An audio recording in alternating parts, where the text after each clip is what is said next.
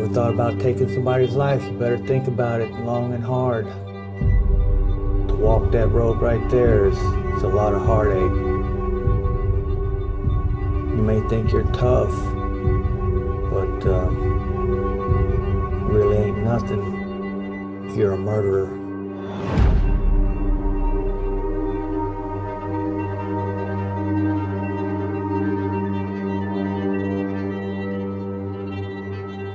Everybody has a story to tell.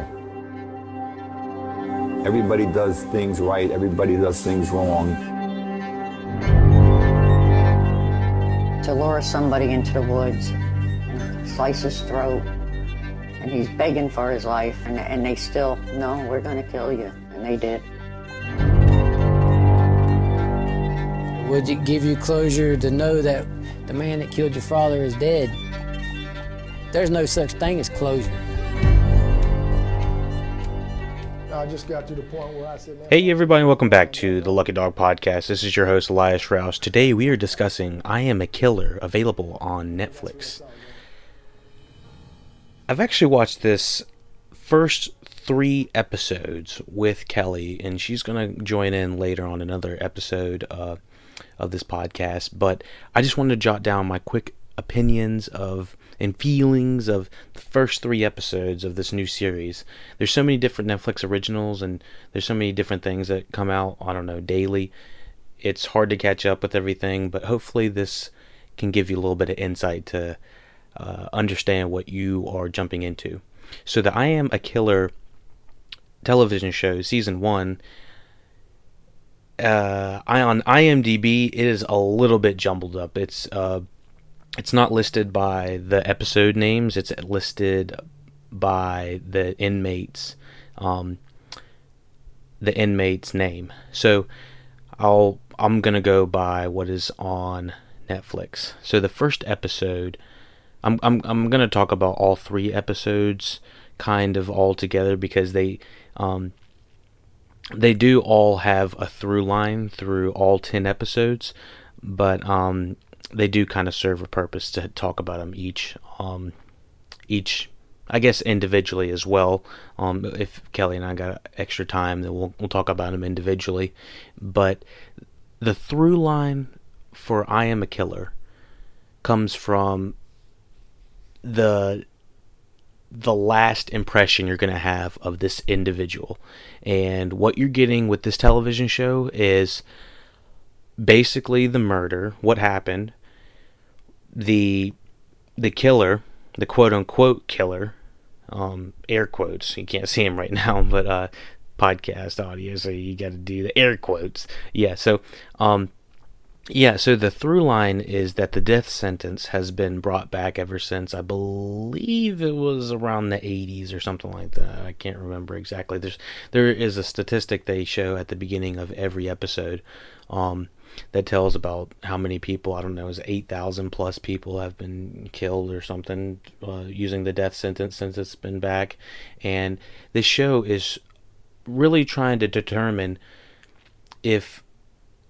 for viewers, if we think that these people deserve their punishment. And in the way that it's laid out, I don't think the first episode is a great representation of what you're actually getting into.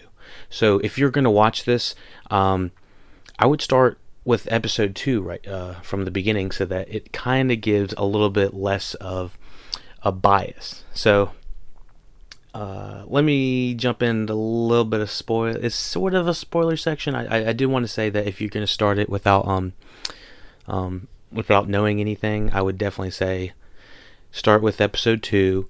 It's a little bit dark. It's not quite it's not the best type of documentary storytelling.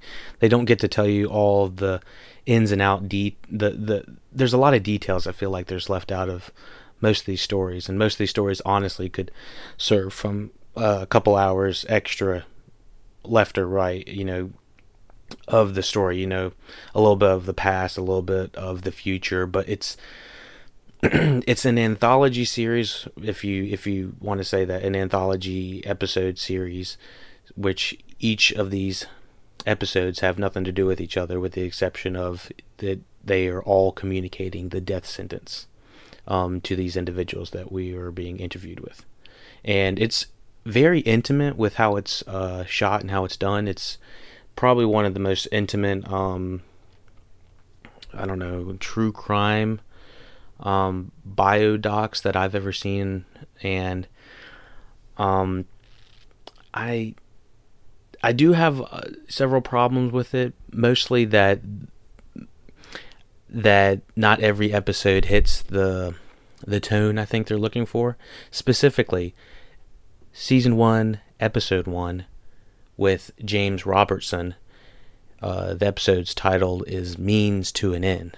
Now, that's the first episode you start off with, and the first episode is so dark and dour, and the quote unquote James Robertson is he doesn't care that he killed I believe he murdered a pedophile, and he was tired of basically living in regular confinement and being put in solitary confinement, which was so bad that he couldn't deal. He wanted to kill somebody so that he could get out of it, so he can be put on death row. So the show tries to demonstrate the murder that happened, what they're accused of, who the killer is, the district attorneys that are involved, and maybe one or two people that were involved in on the case. And then, depending on the episode, they might try to bring someone in from the victim side.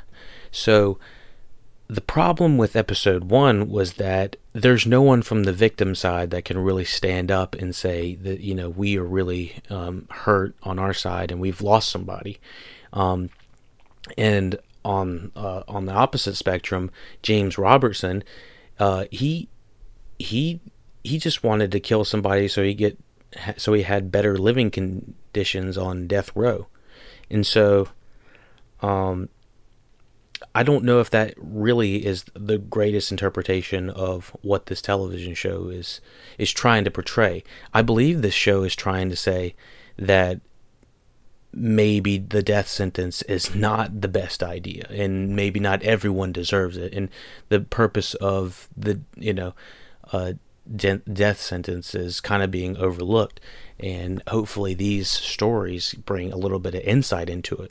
Now, regardless of your beliefs of whether it's true, whether you believe it should be applied or not, it should be carried out or not, I do believe that the most effective stories come from ones like episode 2 with the quote-unquote killer Kenneth Foster that is being interviewed. Now, Kenneth Foster, in the episode's called Killer in the Eyes of the Law, it's probably the best interpretation of the first 3 episodes of what you're really looking for, because you really get a sense of maybe the death sentence shouldn't be carried out. Maybe Kenneth Foster's case should be looked at more than once. We should look into what his punishment is, and how can we learn from it. So there's so many different sides that you get under Mr. Foster's story.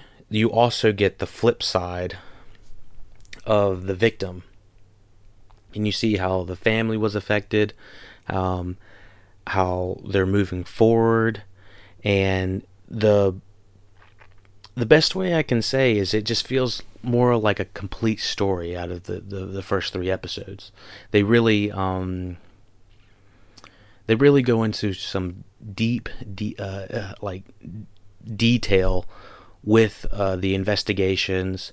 They show reenactments with the different crimes.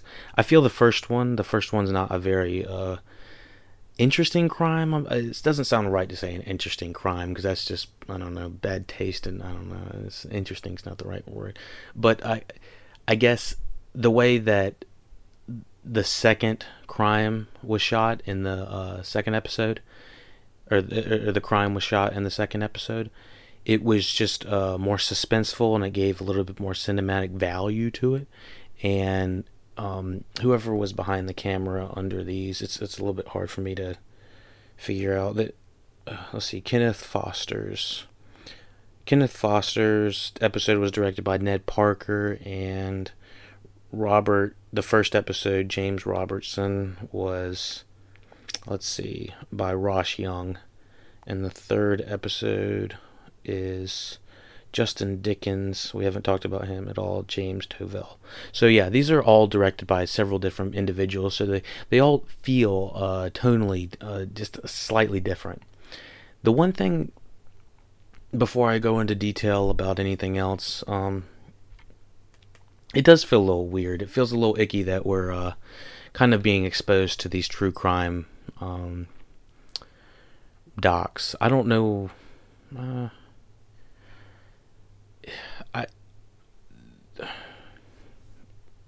You can probably hear it in my voice. It's just a little bit difficult to explain. I don't know. Just something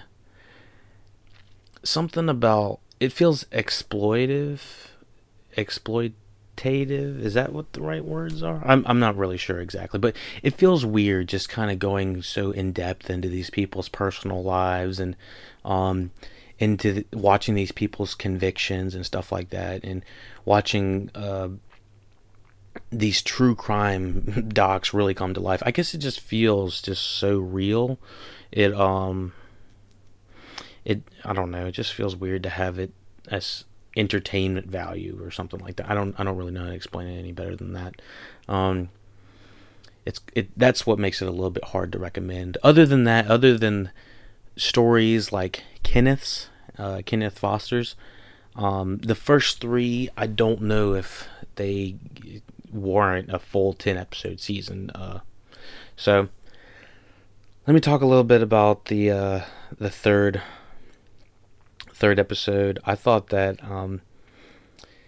the third one really kind of has the through line. All three of these individuals, James Robertson, Kenneth Foster, and then the third episode's Justin Dickens, they all talk about how their upbringing was just not the greatest. Most of them had someone that was right above them that was just not a great role model, and they either put themselves into a bad situation, or those role models put them into a bad situation. So a lot of these people have been in and out of the jail system for years now, and I don't think Justin Dickens' story quite.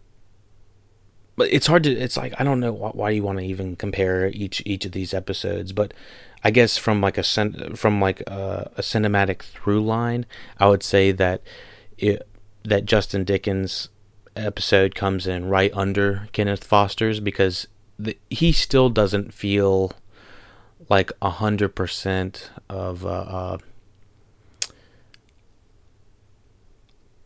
like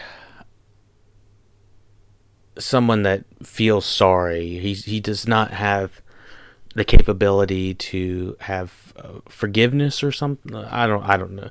Remorse, is that what I'm looking for? James Robertson and Justin Dickens they don't show remorse, and it really shows to the audience. Like, should we feel for these people? Should we connect with these individuals? And so those are where I'm lacking. Those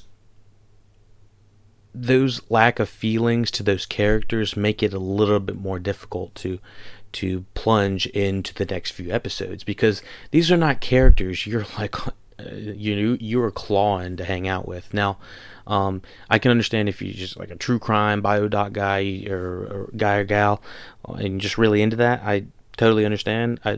It's kind of that season, September, October, November. I don't know, just it gets cold and dreary and dark, and it's that type of time of year, and so I can understand how people kind of are getting into that. But I don't know. Sometimes that stuff gets just too real for me, and I have to take it in strides, and so that's why I'm kind of taking my time on the I Am a Killer Netflix original. I do think I would recommend it. I don't necessarily think you don't need to watch them in order. I would recommend watching the second episode before the first one. I would honestly watch 2, 3, 1 in that order, just because it kind of gives you I don't know. I think it gives you better perspective if you start from the second one. Netflix has done that before, like Black Mirror's first episode is not really not a great interpretation of what the series is about, and then once again start with number 2 and maybe just skip 1, and I just wouldn't watch Black Mirror 1 at all. Just Black Mirror season 1 episode 1, just watch everything but that one. That's what I would say. But telling people that, they're like, oh Lord, gotta go see it now. But no, trust me, just start from episode 2 and you'll be fine. And yeah, so thank you. Rate, share, subscribe, Lucky Dog Podcast. I did want to say the intro sorry, I was going to go through the outro, but with the intro real quick, the intro it kind of feels like a representation of what they're trying to do with the show, and you can even see just like it's creepy images of murder, mystery, prisons, insides and outs, jail bars, this, that, and the other. It's just an amalgamation of bullshit, and it's really not that great. And it has like this laughing track of the first guy of I think it's James Robertson, and him saying he doesn't feel bad for for the murders he's committed or anything he's really done that much, and it puts it on a loop. And that's exactly what it feels like. It just feels like they are taking these quote unquote death row cellmates, or they're not cellmates, but these people on death row, and they are just putting them on display for monetization and just for money. Just what it straight up feels like a money grab, and that intro really feels like it. If you're gonna put the killer's laugh into the intro of the show, it just feels weird. I don't know. It just feels a little icky. So I've got mixed feelings on this one right now. But yeah, check us out if you got a little bit more listening time on your hands. We have an amalgamation of TV, movies, music. We even did a couple restaurant reviews. We're doing it all here at the Lucky Dog Podcast. We appreciate it. We couldn't do it without you, the listener. Just want to give a few shout outs to everyone that's listening, that's a fan. I've had a few people come up to me and say, hey Elias, we really enjoy the podcast, keep it up, that type of thing. I'll keep posting as much as possible. Check us out every Tuesdays and Thursdays if you want to get on the show, or looking for or if you have any questions, email us at theluckydogpodcast. I don't know what the hell is email now. No, theluckydogpodcast@gmail.com. Thank you, and take it easy. It'll eat you up inside. I would say that he's comparable to a much more friendly Charles Manson. He had a knife and I had a knife, and he started stabbing the guy on the couch. I don't remember it like that.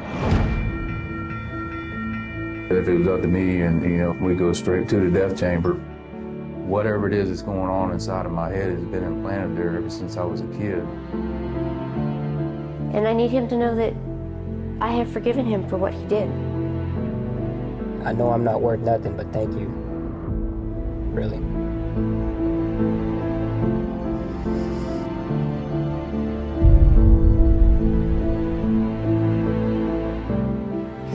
wish I could take back what I did. If I could, I would in a heartbeat. After all this time of thinking about it, I know what it means to live now.